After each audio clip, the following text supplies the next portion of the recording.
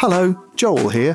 I've got a new book out. It's called Be Funny or Die: How Comedy Works and Why It Matters. And it's about how comedy works and why it matters. Why human beings tell jokes, and then what that tells us about being human beings. So if you're a human being and you enjoy laughing and then want to know what the hell's going on with that, it's probably a pretty good book to read. It's called Be Funny or Die. It's in shops. You can buy it. Hiring for your small business? If you're not looking for professionals on LinkedIn, you're looking in the wrong place. That's like looking for your car keys in a fish tank. LinkedIn helps you hire professionals you can't find anywhere else, even those who aren't actively searching for a new job but might be open to the perfect role. In a given month, over 70% of LinkedIn users don't even visit other leading job sites. So start looking in the right place. With LinkedIn, you can hire professionals like a professional. Post your free job on linkedin.com/people today.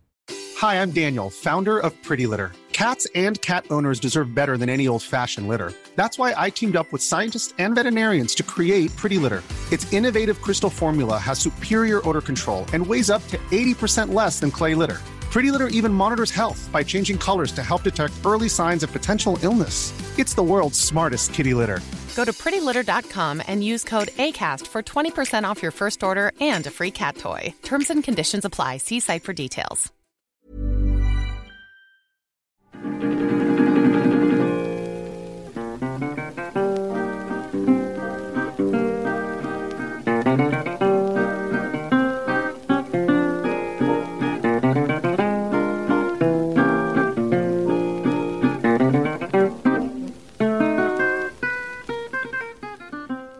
Hello and welcome to Rule of Three, a podcast about comedy. I'm, underlined blank space, Jason Hazley. No, it's gone. I've tried. I'm Joel Morris. John Morris.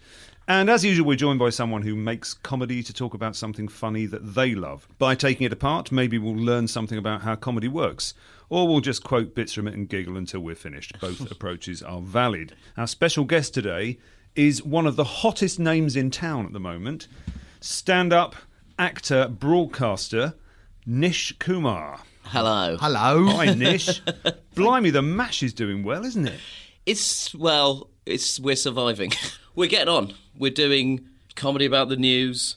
The news does not stop. Yeah, I know. But you've got that crucial thing where now stuff is being clipped and going viral. Yeah, sure. Which is brilliant, because that is like, I was wondering, for years people have been saying, where's the Daily Show? Where's that thing?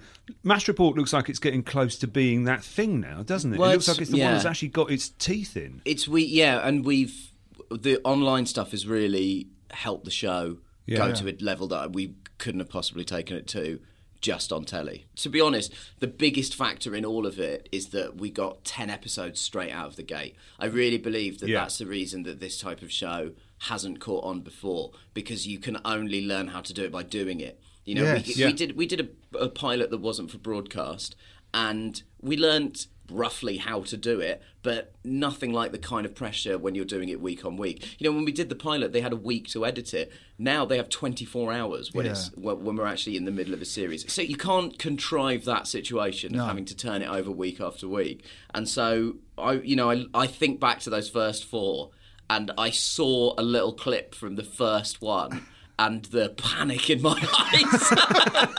It really is like, the show, we did 4 in the summer of 2017, and then we did 6 in January 2018, and we've done another 6 in the end of 2018. And the difference between the first 4 and the subsequent 12 is marked. Well, people are so intolerant of comedy. Yeah. It's the bane of my life. People say, oh, yeah, you should be watching so-and-so high-end drama. It gets good about episode 8, series 2. Yeah. Are you giving it that much time? Whereas comedy, within 20 seconds, someone's on Twitter saying they don't enjoy rubbish. it. So it's very easy for not only for the audience to lose confidence in something, but for the performers to lose confidence with any criticism. To give something like 10 episodes to bed in, especially when it's trying to find a voice. Yeah. I think, and I mean, especially with a show like this that's a kind of, topical satire show, you are trying to find the tone of it. And the first 4, we were encouraged to think of the first 4 as being 4 separate pilot shows. Yeah. And just to try things. and get stuff wrong and get stuff right.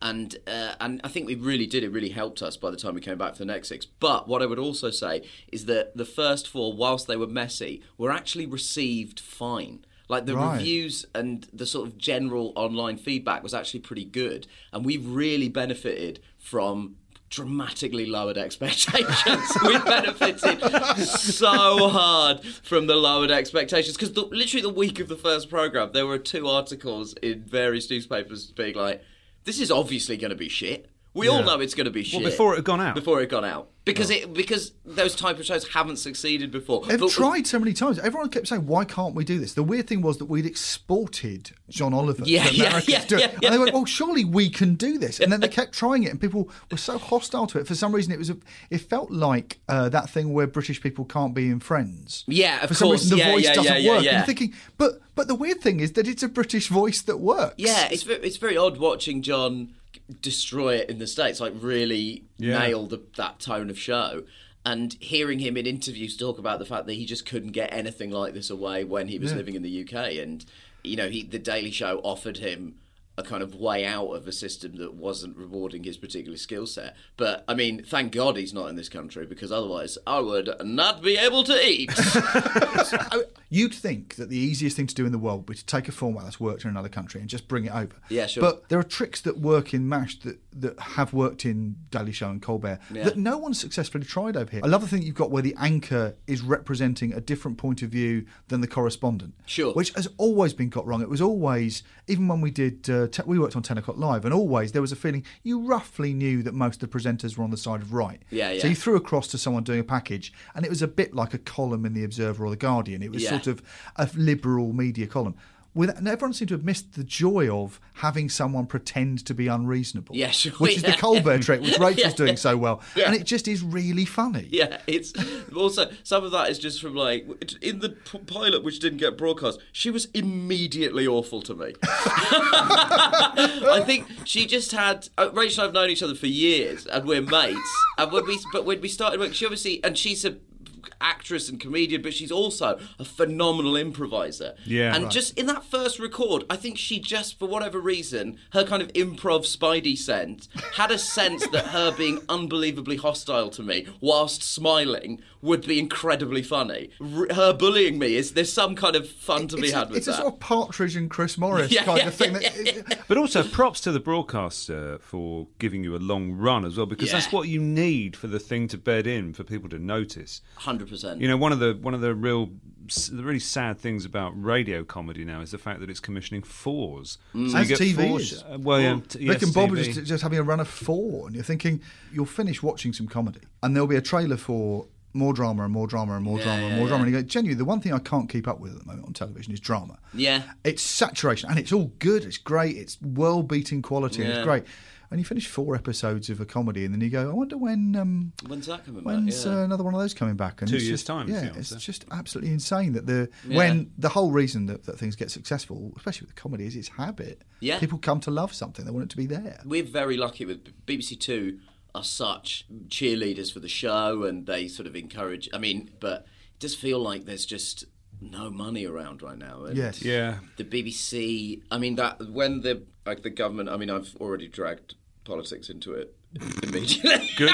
Here we go. We're off. Every time I have a conversation with one of my friends where I bring politics up, they go, "Oh, here it goes. Oh, here he is on his high horse." But the specific cuts made to the BBC, and particularly the moment that the BBC had to assume responsibility for paying for the licence fee for over 65s, which had been from the government. That's knackered radio comedy for a start. We know that. Knackered everything. And the pressure that's being exerted by the government on Channel 4, BBC and Channel 4 are the places in Britain still that we go to get new comedy made. Yeah, well, ITV has 1 slot, I think, at the moment. Yeah, I mean, they've been doing some cool stuff. Danny Taylor's show on ITV2. 2 has been fairly lively. Yeah. They always had plebs and things. It's worked really hard. Yeah, but ITV, there's an assumption at ITV that soap operas are where people get their laughs, which is understandable, but people get out of the habit of watching comedy. Yeah. It's just killing it for its own sake. I mean, the terrifying things that happen with... this will be cut out, but I'm just going to say it anyway. With budgets where that policy that the BBC had of DQF, delivering quality first, where every time a series came back, it got a quarter knocked off its budget. Yeah. And we had that with Murder and Successful. They were saying, can you do basically effectively a movie spoof that can work for BBC Three and be broadcast on BBC One after Graham Norton, and every time it comes back we will knock a quarter of your budget off. Yeah. And you go, this is like a challenge in I'm a Celebrity. Right? Can you eat this? Can you? And I remember talking to the guys who made Wolf Blood, the kids show that was like the Twilight thing. There was all sort of people transforming into vampires and stuff. Yeah. And it was so successful it came back again and again and again to a point where they had literally no money. Yeah. You're thinking you should be rewarding the people who've done well, but you appear to be trying to get rid of them. It's terrible. It's like trying to work under stunt conditions. It's like, well, you can juggle, but what if it's all on fire? Can you do it while you're being sick? It's the weirdest experience. It's very hard to talk about at the moment because I think that there's a feeling in comedy that it's a bit besieged. Yeah. So it's really nice to see something doing well and also being given a chance to do well. Yeah, I feel like we're really riding on a lot of goodwill. We feel very supported by our peers and co-workers. People are just relieved to see something new get away and be given a go. Yeah. And be allowed to kind of, find its feet. It is a shame. I mean, I feel like, which will actually bring us on to the thing that we're going to talk about. There's just a period when I was sort of like a teenager, the early 2000s, when it felt like you just couldn't move for great television comedy. That's really true. Yeah. That's really true. Because we were watching, The Office and Partridge, and then in the States, Arrested Development. There was a lot of stuff, and 30 Rock. Yeah. Starting in that period, sort of towards the end a little of that golden period. age, sort of post-Office golden age. It really was. And in the run-up to that as well, the little pre-Office burst that had I'm Alan Partridge, Human Remains, People Like Us, like sort of stuff that's regarded as a bit culty, but was completely in the same key. Yeah. Very rich, very profitable, and being produced at volume, because I think you get a bigger chance of hits if you produce more stuff. And there's a habit sometimes with comedy, because the budgets are so tight and the slots are so competitive, where once you've got one of something, you go, we've got one of those. Yeah. And actually it's quite healthy to have 2 or 3 of them. Yeah. It'd be better. It used to be that you could have 2 or 3 shows that were similar on different channels for slightly different audiences. Yeah. It's like village pubs. There's no point in having one village pub. You want one village pub for people who want to watch the sport.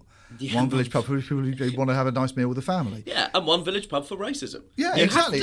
A safe place for racists. Where are the racists going to go? They can't go to the King's Head because the guy in there is quite liberal. I think what we're talking about is a period where comedy, though, has been made in enough volume that some outliers could get through. Yes. That would not necessarily set the world on fire immediately, but would find an audience. And comedy is something I think where niches are occupied very well. Drama, everyone It's pronounced niche. Is it niche? Sorry. God, I feel so terrible. Niche came up. Here he comes. That's right, niche. You should develop an alter ego called Niche Kumar that makes extremely esoteric jokes. But comedy is somewhere where niches are occupied very successfully, and everyone agrees roughly what's dramatic. Yeah, sure. A child gets kidnapped and a policeman's after them. Oh, watch, that's fine. Yeah. Whereas comedy is so... I remember the example I always use was Big Bang Theory, which I don't really like. And I don't really like Big Bang Theory. I really like Silicon Valley, which is exactly the same show, but through like a 2% change. And I go, I'll watch that one. I wouldn't watch the other one. It's fun. It's so funny. I mean, that's the joy of going and watching a whole load of shows in Edinburgh that sit in the comedy section. And you can go and watch a stand-up. You can go and watch a one-liner stand-up, and those are already 2 completely different subgenres. Then you can go and see a sketch show that's just an hour of disconnected sketches. Then you can go and see a sketch show that's basically a play. And then you can go and see an hour of character comedy where it's kind of halfway between the previous 2 forms, and it's all under that banner of comedy. It's such a broad, as long as people are laughing, you can sort of do anything. It's the only criteria. I mean, one of the things that's really delicious about comedy, the only criteria is, are you laughing? Yeah. And it's very odd when you realise in the current climate where comedy is fighting for slots, how rarely you genuinely feel that belly laugh. And the joyous thing about today is because you brought something in, which you sat and watched this morning, and by lunchtime I was sore from laughing, a feeling I've not had in ages. Yeah. It was just a delight, especially at the moment when things are a bit shitty. Yeah. It's just lovely to lose yourself in laughter. What have you brought in for us? I've brought in Garth Marenghi's Dark Place. Oh. Yes. I'm Garth Marenghi, author, dreamweaver, visionary, plus actor. You are about to enter the world of my imagination. You are entering my dark place.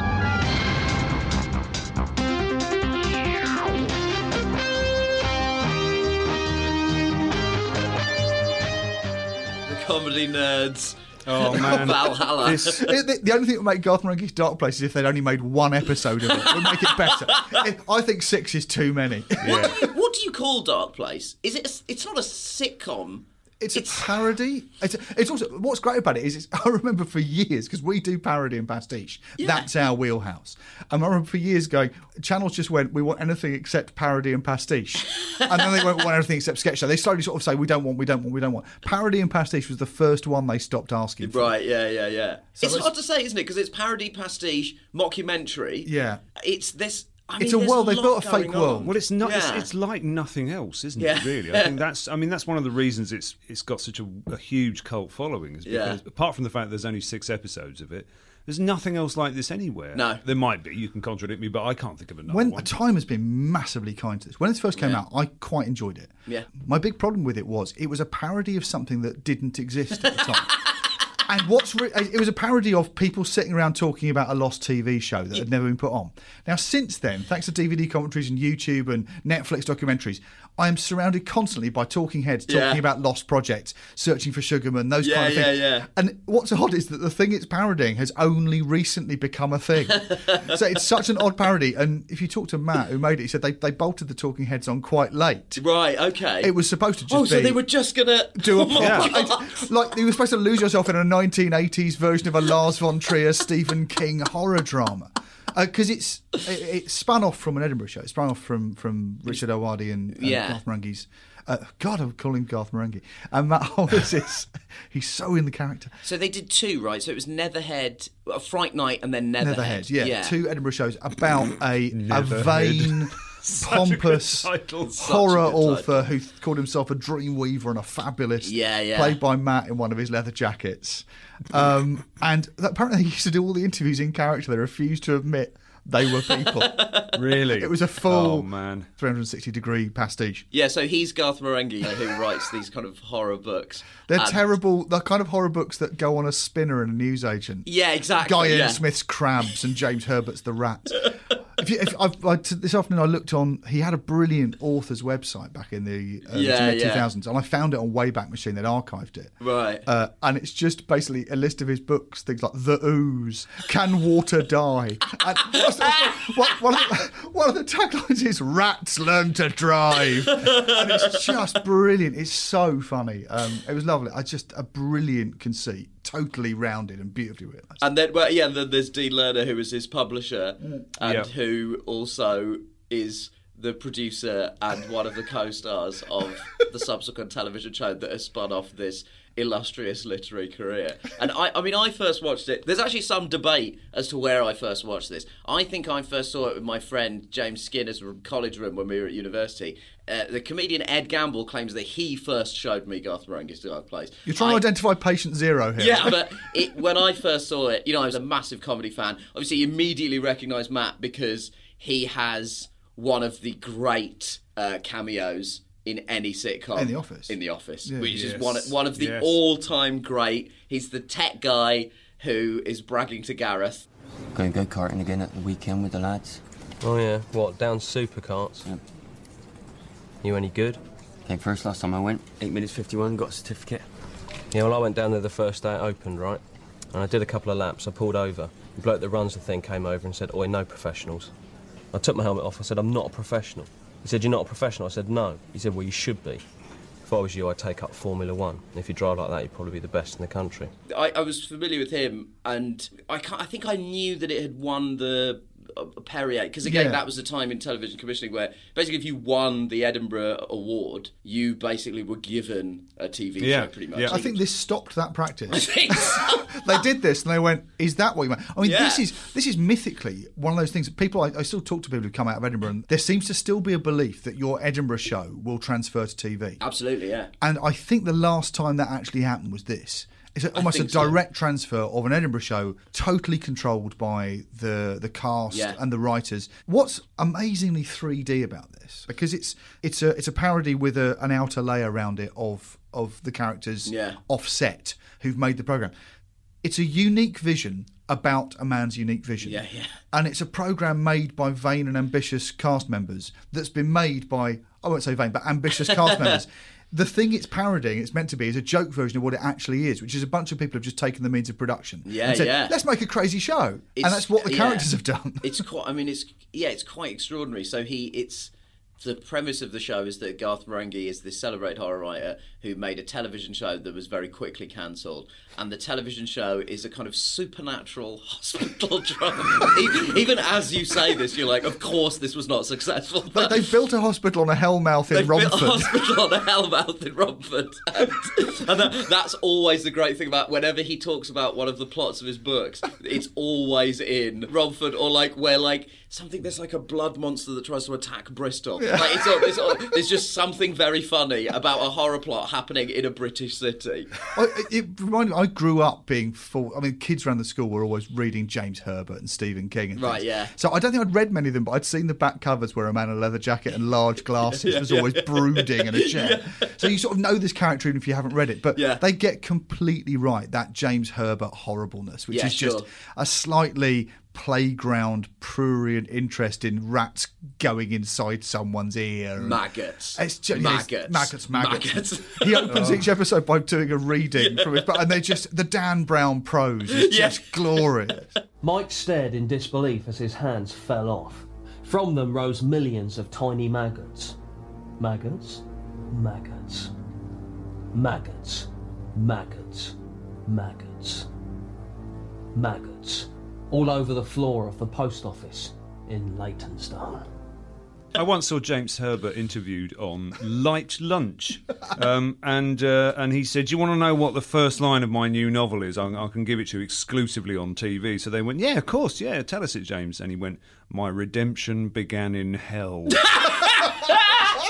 And I thought, at that moment, that is all I need to hear of that book. I don't need. That's fine. Those 5 words are enough. But that's beautiful because that could easily be a Garth Marenghi sentence. It's such a specific but brilliantly executed parody. It's a really good voice. It's got the same. It has something in common with Alan Partridge. It's a completely rounded and occupied character, where every bit of the character is visible through the dialogue, through the writing. You know the kind of guy he is. He's pretentious. He's pompous. He's sexist. He's prejudiced. You can see it all through his writing, and he thinks he's disguised all his shortcomings, but they're all just visible. There's a terrific one of my favourite jokes ever made by anyone. I found it on the Garth Marenghi website when I dug it up today, which is I love reviews for books that give too much away, as in what's been cut out. And we wrote one for Framley, which was the review was ... very good at all, which tells you what the original one was. And I'm talking to Matt about this, and we couldn't remember what the one was from Garth Marenghi, and I found it this afternoon. It is a work of genius. It's one of his books is reviewed with the phrase, "It really doesn't get any better, The Observer."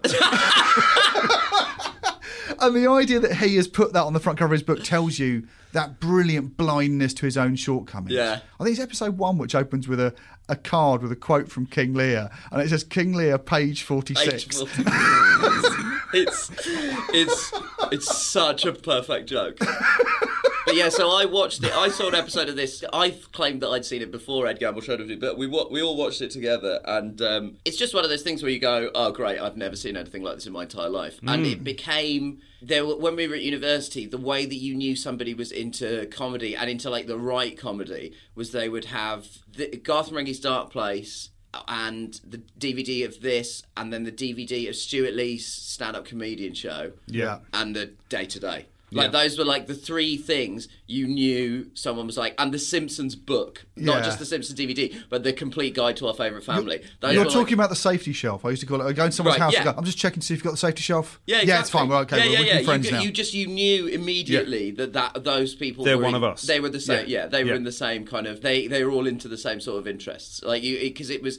And I'm obsessed with the idea that so many people I know in comedy now are huge fans of this show, and I am fixated on this idea. I don't know where this comes from, but there's this idea that the Velvet Underground's first album was bought by 10,000 people, but all of them formed bands. Yeah. And Garth Marenghi's Dark Place, it genuinely feels like it's like the Velvet Underground. Everyone in comedy. It's a transatlantic thing as well. Americans absolutely fetishise it. I think partly because it's 6 episodes long, they go, "I can't believe." Yeah, but it's American comedy geeks. Absolutely, David Cross absolutely loves Garth Marenghi's Dark Place. It's so weird to have a conversation with David Cross and have him quote Dean Lerner back to you. Well, it's got. I mean, the only other thing I know that's even like this in terms of one series coming out and it being perfect is Police Squad. Yes. Which is one. Yeah. Like, but the great thing about this is he's basically his Police Squad. Yeah. It's a pastiche of a thing that it's got. It looks a bit like Salem's Lot. It looks a bit like Kingdom Hospital. Yeah. There are a couple of things it looks a bit like. Yeah.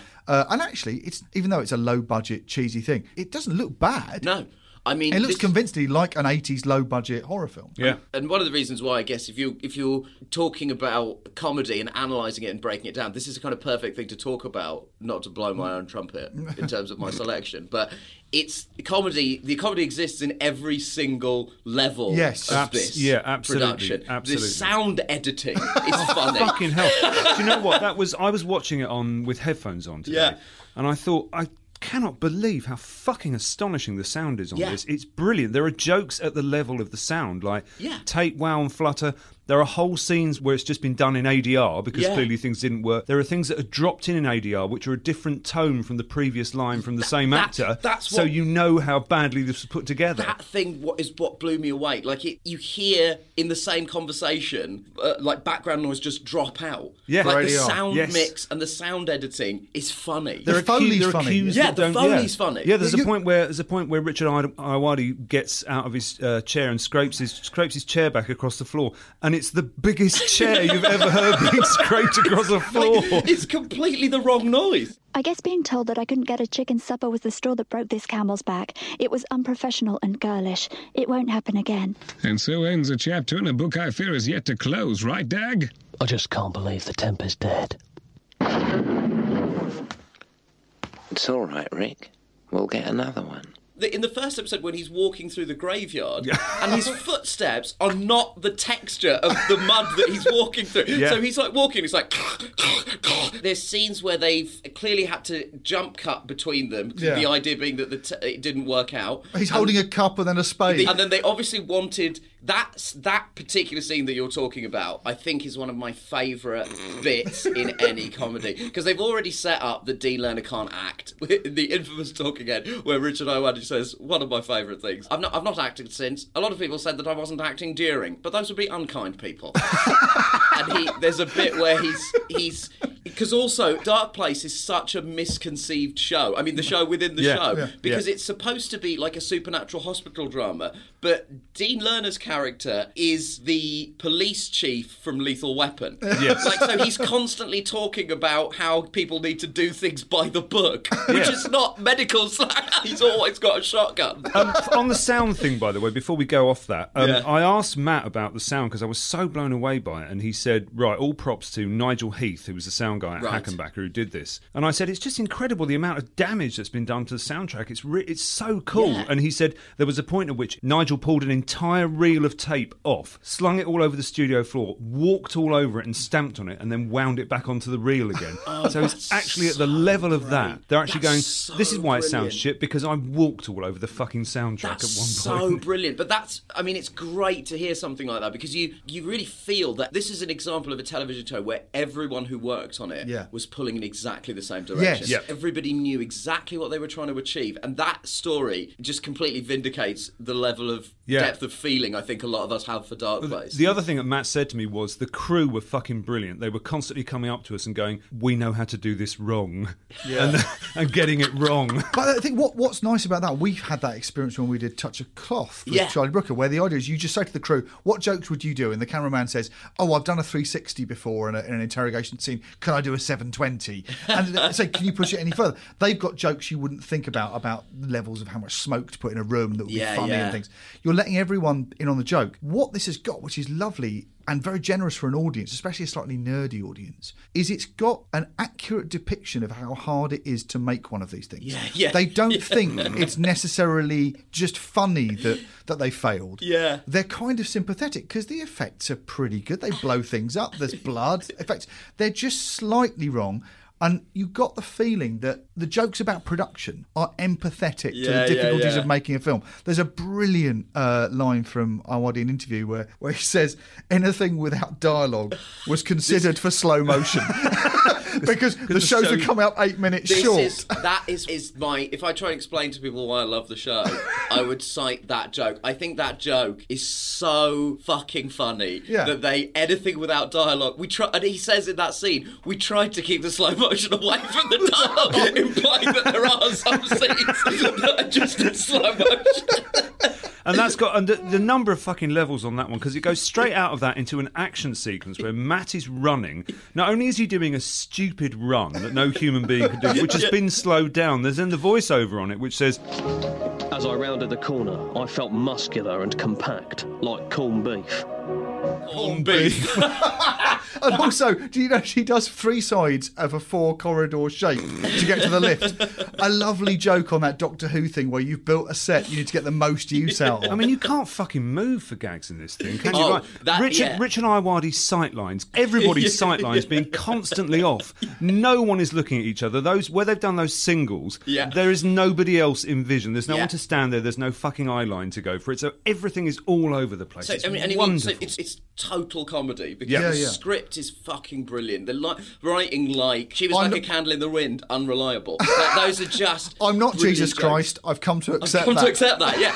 All the writing is phenomenal. The performances, it is so hard to act that badly. Yes. It's so hard to be... that, like Alice Lowe's face in the whole show, just this kind of constant mask of confusion is just astonishing. When she's up on the ceiling doing her proper... With her big hair. The big hair's got bigger. Yeah. When she's doing her sort of exorcist, possessed, Hell Have No Fury scene, she's great. Yeah, That's she's a amazing. proper horror performance, but weirdly camp and pantomime, but not wildly weirder than giallo or Japanese horror. It's got a real feeling for that. Everyone's getting it right, but wrong. But wrong, yeah.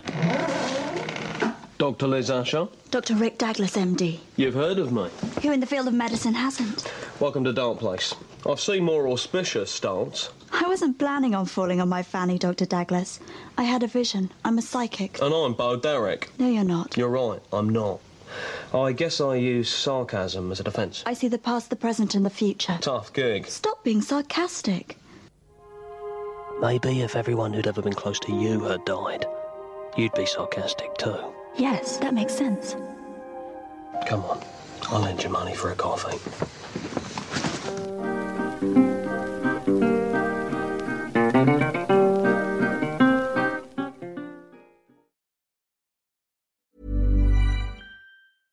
Hey, I'm Ryan Reynolds. At Mint Mobile, we like to do the opposite of what Big Wireless does. They charge you a lot. We charge you a little. So naturally, when they announced they'd be raising their prices due to inflation, we decided to deflate our prices due to not hating you. That's right. We're cutting the price of Mint Unlimited from $30 a month to just $15 a month. Give it a try at mintmobile.com/switch. $45 up front for 3 months plus taxes and fees. Promo rate for new customers for limited time. Unlimited more than 40 gigabytes per month. Slows full terms at mintmobile.com. Hiring for your small business? If you're not looking for professionals on LinkedIn, you're looking in the wrong place. That's like looking for your car keys in a fish tank. LinkedIn helps you hire professionals you can't find anywhere else, even those who aren't actively searching for a new job but might be open to the perfect role. In a given month, over 70% of LinkedIn users don't even visit other leading job sites. So start looking in the right place. With LinkedIn, you can hire professionals like a professional. Post your free job on linkedin.com/people today. There's never been a faster or easier way to start your weight loss journey than with PlushCare. PlushCare accepts most insurance plans and gives you online access to board-certified physicians who can prescribe FDA-approved weight loss medications like Wegovy and Zepbound for those who qualify. Take charge of your health and speak with a board-certified physician about a weight loss plan that's right for you. Get started today at plushcare.com/weight loss. That's plushcare.com/weight loss. plushcare.com/weight loss. Mom deserves the best, and there's no better place to shop for Mother's Day than Whole Foods Market. They're your destination for unbeatable savings, from premium gifts to show-stopping flowers and irresistible desserts. Start by saving 33% with Prime on all body care and candles. Then get a 15-stem bunch of tulips for just $9.99 each with Prime. Round out Mom's menu with festive rosé, irresistible berry chantilly cake, and more special treats. Come celebrate Mother's Day at Whole Foods Market.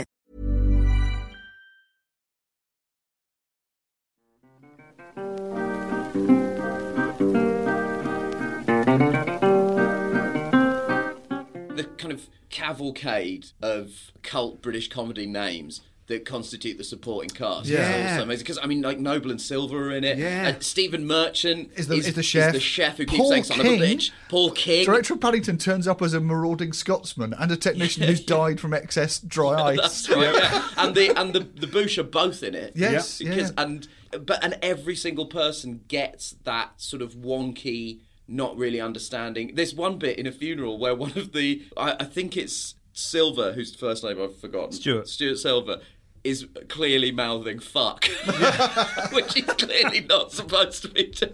But I think everyone's got... I wanted to talk about this as a style. There's no actual word for this style that this is in. Yeah. Which made me go, oh, but it is a thing. It's basically James Herbert's Acorn Antiques. Right, yes, yeah. You know the joy there is in Acorn Antiques, that every department is getting a boom in the shot, and the people are wobbling the psyche at the background. Yeah. So everyone's having fun. And I think the first sketch we ever wrote that I loved writing at school was about a nativity play going wrong. Yeah.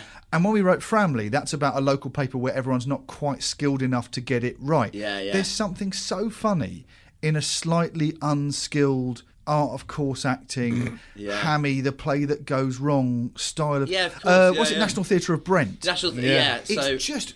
It always works. It's always joyous. Everyone gets the joke. Yeah. Everyone's invited in. It's a bit panto. Yeah. There's a little wink to the audience that says, this isn't really happening. That's in bloody Mrs. Brown's Boys. Yeah, of course. Yeah, it's a wink to the audience to say, don't worry, this isn't really happening. It even happens in Father Ted. There's a little layer of unreality that is a space into which you can insert all the jokes in the world. And the moment you make comedy that is entirely real, which is a voguing comedy that's got quite big recently and works brilliantly a lot of the time, you lose this voice. Yeah. And I really miss it. When we write Kunk, I'm very aware that we're in this tradition where we can't go too far into it because the documentary's been made and put out. Yeah. But there's a gag in one of the Kunks, might be Kunk on Christmas, where Diane kicks a table as she sits down to interview Jay Rayner.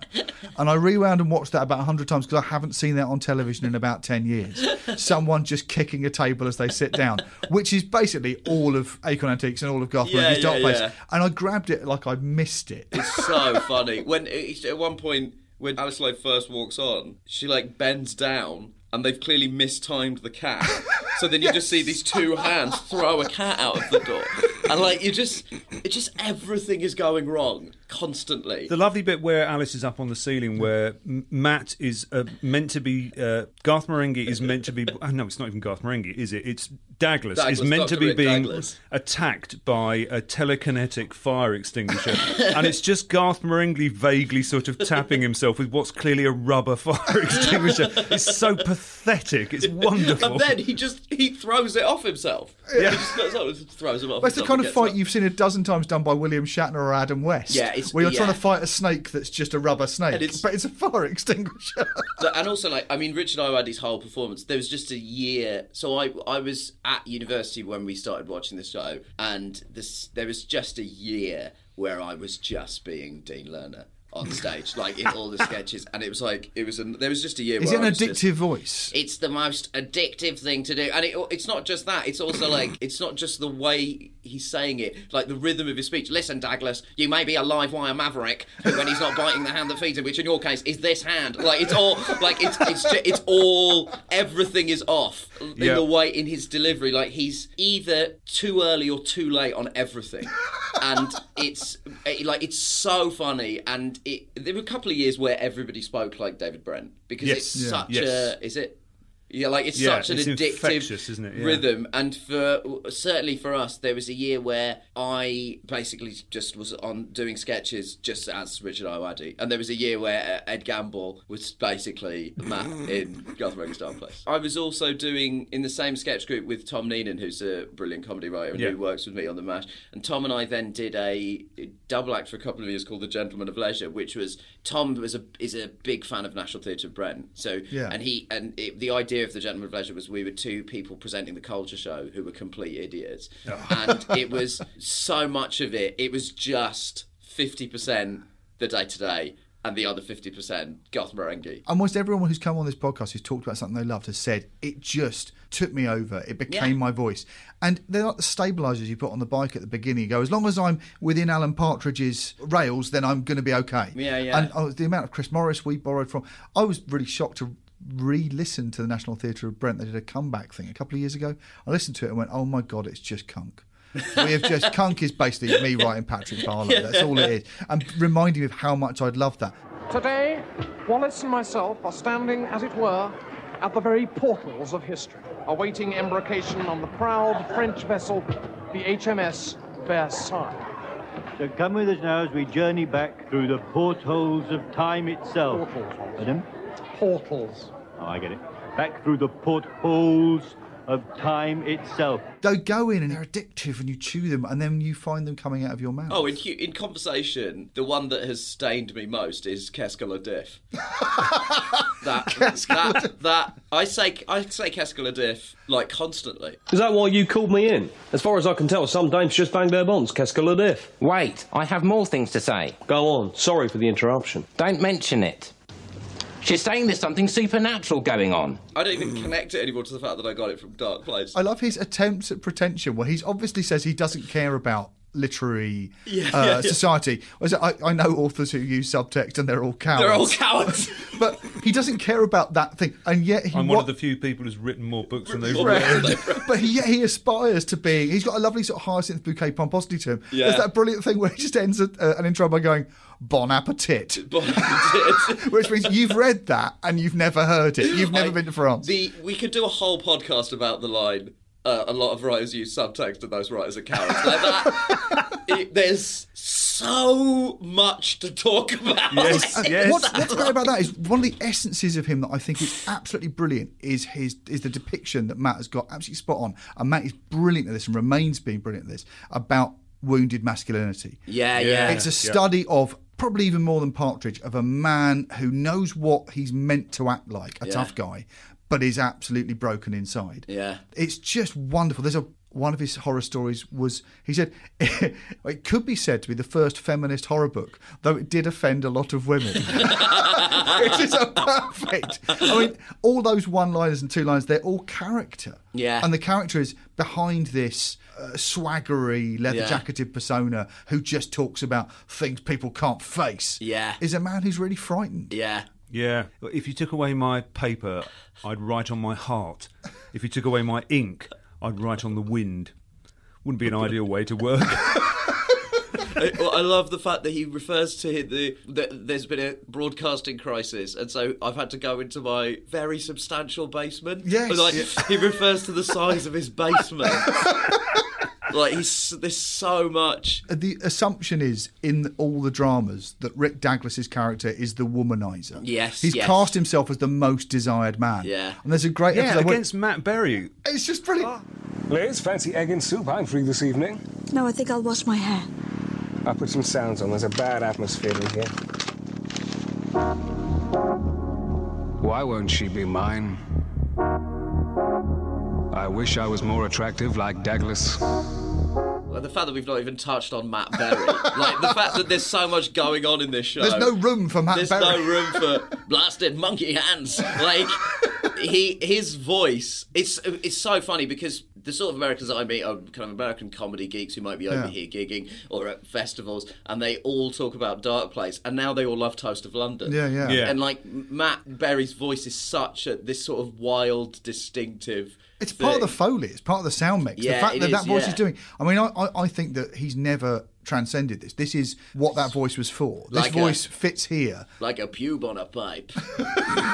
It's so... Yeah, and also, one of our favourite jokes, and a thing that we got obsessed with, is that... And again, this just speaks to the love and the detailing that went into this show. The commentaries on the DVD are all done in character. Oh, my God. And it is clear that Matt Berry is not paying attention to any of them. And in the last one, he, sort of at the beginning of the episode, he goes, oh, this is the one with my song. And he then clearly zones out. And the plot of the last episode is somebody... Yes, please do describe it. It's wonderful. He falls in love with a woman who is turning into broccoli. And so that's the whole plot of the episode. The whole time she's getting more and more broccoli. And right at the end of the episode, on the commentary... Matt Berry just goes, why is she green? Like, he's not paid attention to any of it. He's not even looked at the screen when they're recording the comedy. He's so zoned out. This is also the amazing episode where there is a sequence in which Sanchez, because he's had sex with the woman who's turning into broccoli, there's a danger that it was a 50% chance that he will also turn into broccoli, and the only way to save him is to cut his penis off. But the sequence in which he has his penis removed was destroyed in a drunken episode where Richard Ayoade has to do this hostage video to the screen explaining how upset he is that this ever happened, and he regrets having destroyed this can of footage. Also, we should probably also talk about the fact that there is definitely a strong inference that Dean Lerner killed the actress who played Liz. Yes. Like, there is one of the weirdest... They keep saying the actors who were available to the interview. who were available to interview. And he, at one point, is like, I don't know where she is. I like to think that... And he's, like, speculating on where she is. And there's quite a clear inference that he has killed her. Yes. I did ask Matt that, because I wondered. I said, where's Madeleine Wall, then? Yeah. And why isn't she in the Talking Heads? And he just said... she is missing, presumed dead, with a very heavy emphasis on the dead.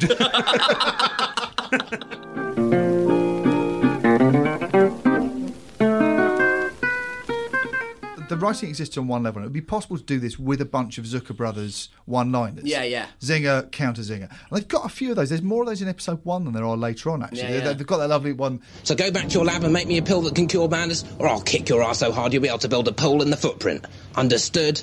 As crystal. Which is a great sort of Leslie Nielsen of a 1-2. Of course, yeah. But what's great, I think, as you watch more of it and get more into it, is that almost all of the one-liners are character or backstory. Yeah, that's right, yeah. You can look through the one-liner to see something about a character's insecurity or something that they're hiding.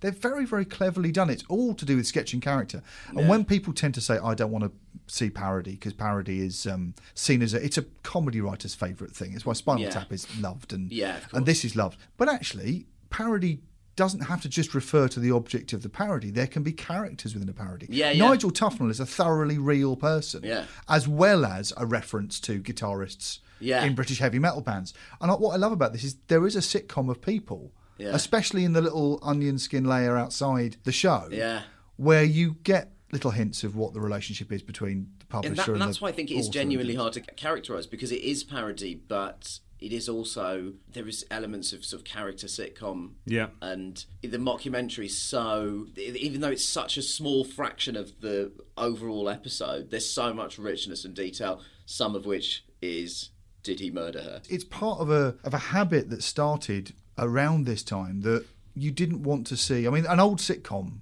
the classic sitcom is based on a single set, recorded as quickly as possible, and probably delivered to an audience who had gone to see theatre. Yeah. And so they would have gone to see an Alan Ayckbourn play. So The Good Life looks a bit like an Alan Ayckbourn play. It's that suburban, there's French windows. And then around this time, you start to get layers added into sitcom, either things like Peep Show, which are adding a voiceover or internal monologue, or a bit more to-camera stuff with some camera business, or a mockumentary like The Office, where there are scenes inserted within it that give you another layer beyond just watching a play.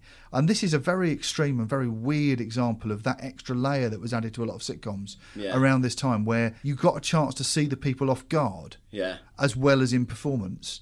And it's sort of never gone away. That now I think it would be very, very hard to do a sitcom that didn't have a narrator layer or an internal monologue layer or a mockumentary layer. They look a bit slow. Yeah. And it's catering for a different audience. So you're exactly right. You're taking an audience that we're used to seeing theatre and then giving them a sitcom that works within that grammar.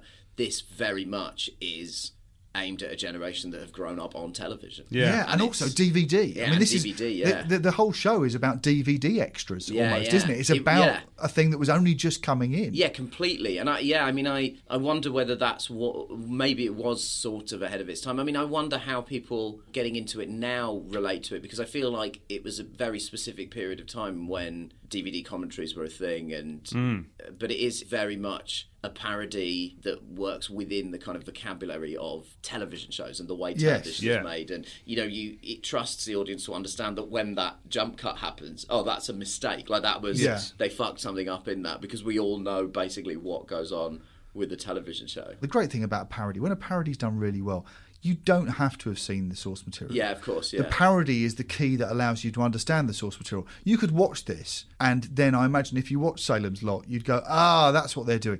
There are a lot of things I've seen the parody versions of, and then seen the real thing afterwards. I think there's a mistake very often when commissioning and things that you're doing a joke for a niche audience. Yeah, sure. By saying it's just for people who've already seen the source material. But actually, when it's done this well, you can understand. Can I also, if people who like Garth Marenghi's Dark Place, I really would strongly recommend you also see a film called Black Dynamite.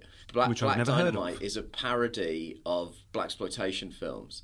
Oh. And it kind of gives, it doesn't have the layer of mockumentary, but the level of detailing is absolutely incredible, and it functions the same comedically as a lot of Dark Place. There's a character in it who keeps reading the stage directions.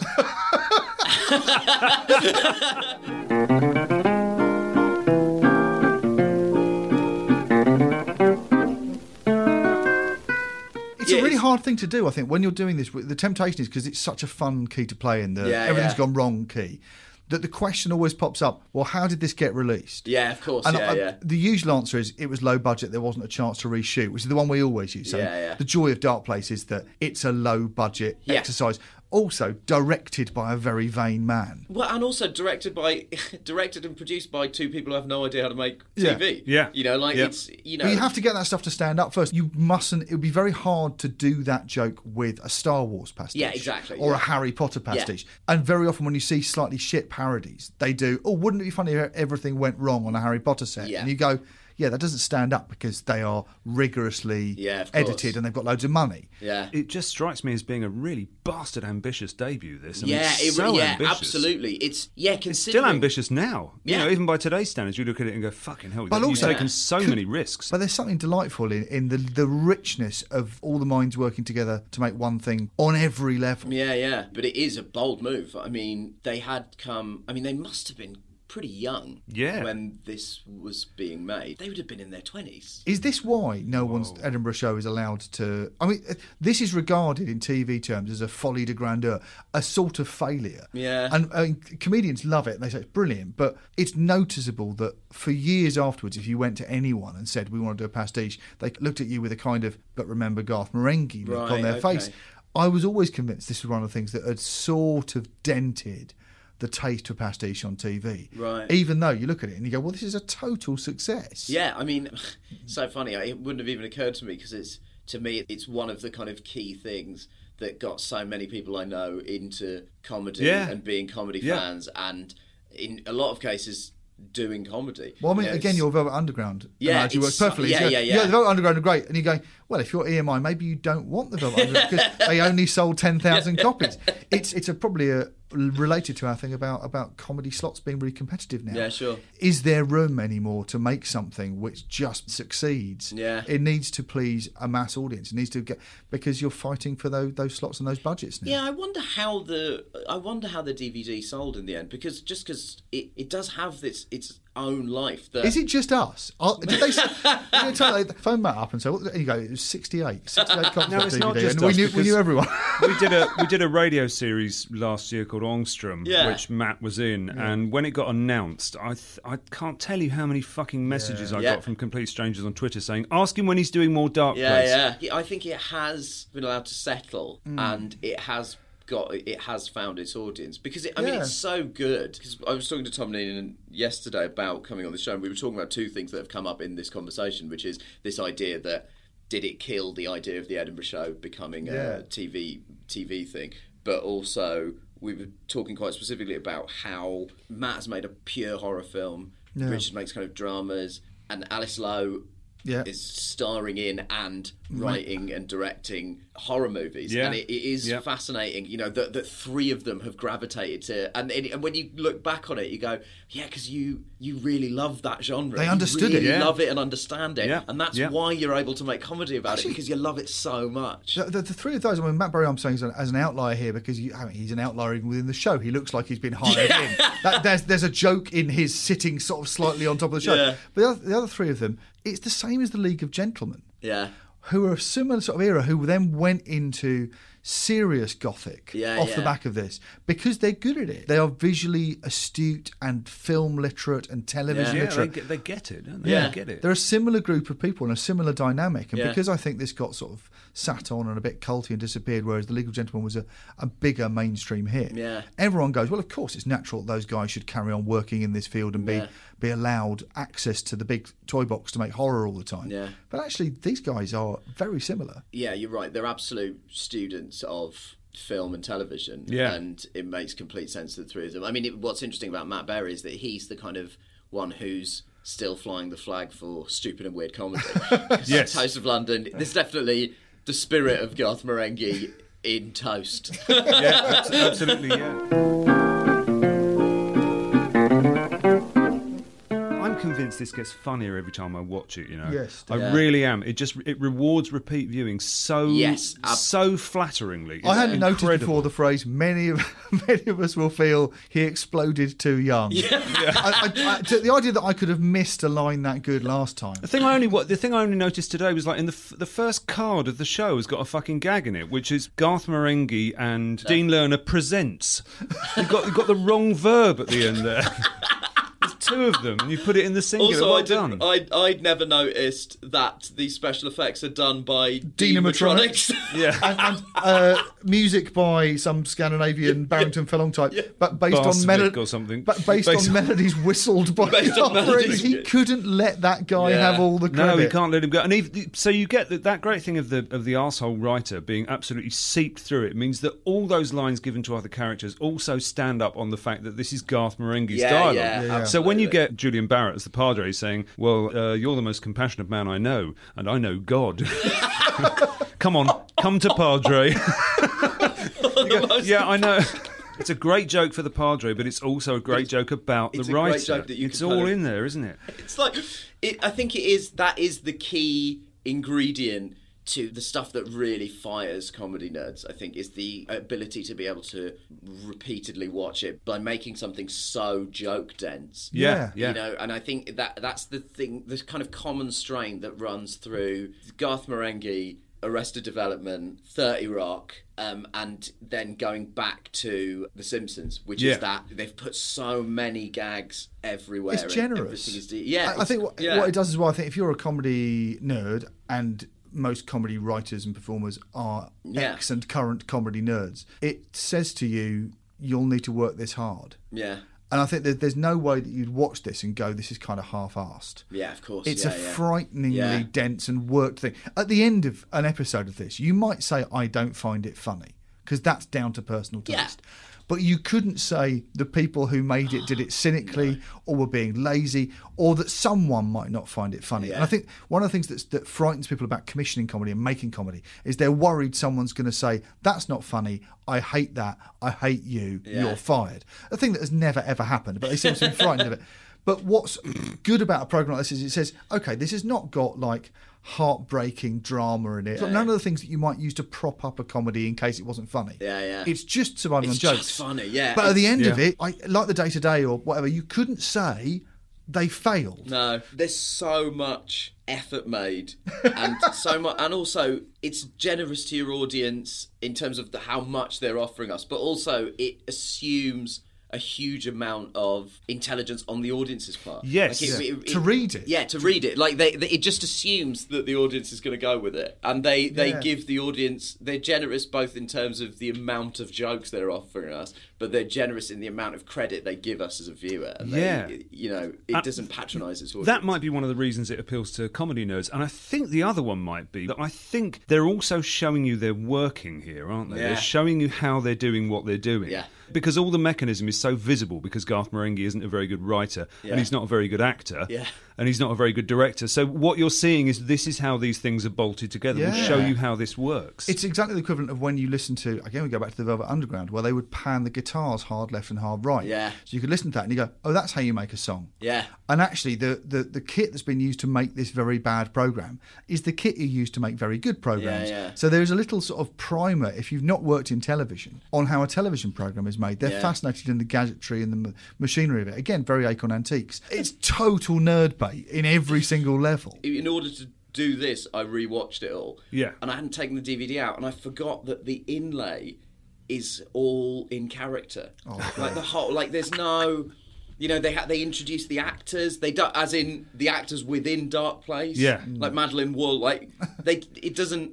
There's nothing. Like it's the only concession to it is that the credits are credits. Yeah. That's the only you're concession to this being a TV programme that's being made. Do you want to join this club? And there's something very appealing in that. Comedy is that.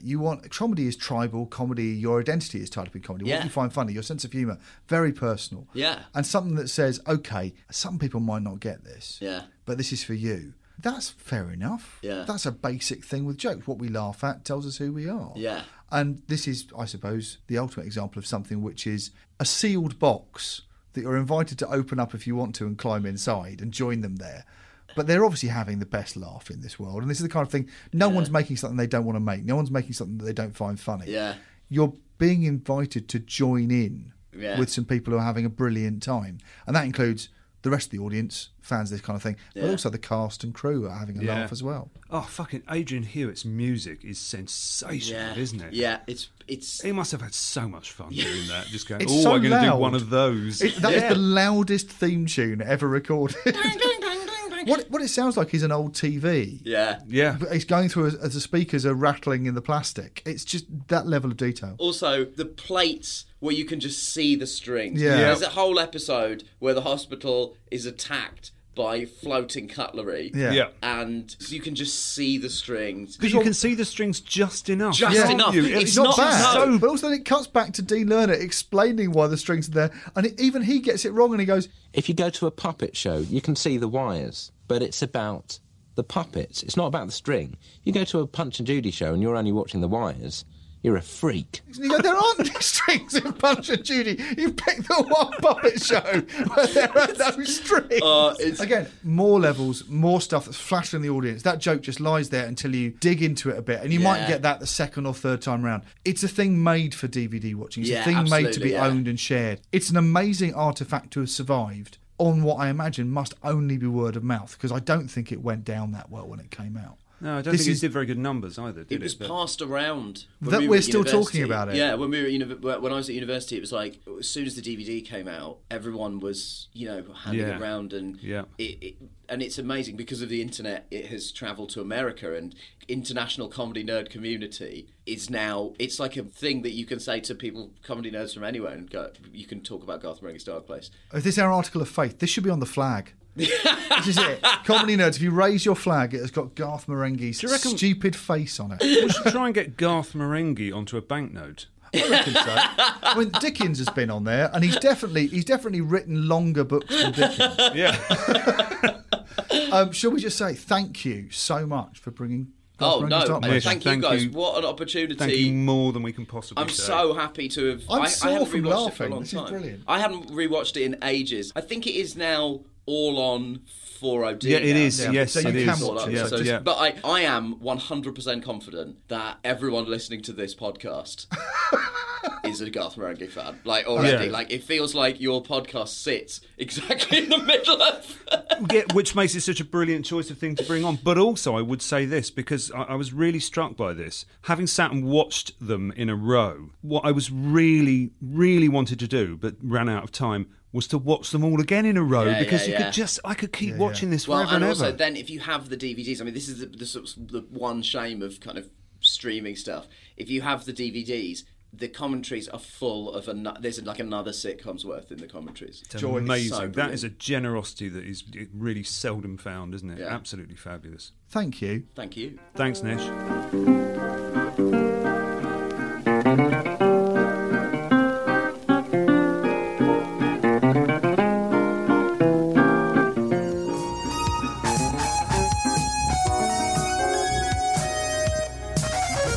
She's smooth, like ice, cold to the touch, and it isn't very nice when you're left alone. You let you treat you bad, leaves you hang on the phone, take off. Shove your loving in the wheels, put the pedal to the floor, cause you're heading for the hills, gotta get away, can't take it no more. Man, you don't need this, leave her at the door. The door, Sam, open the door.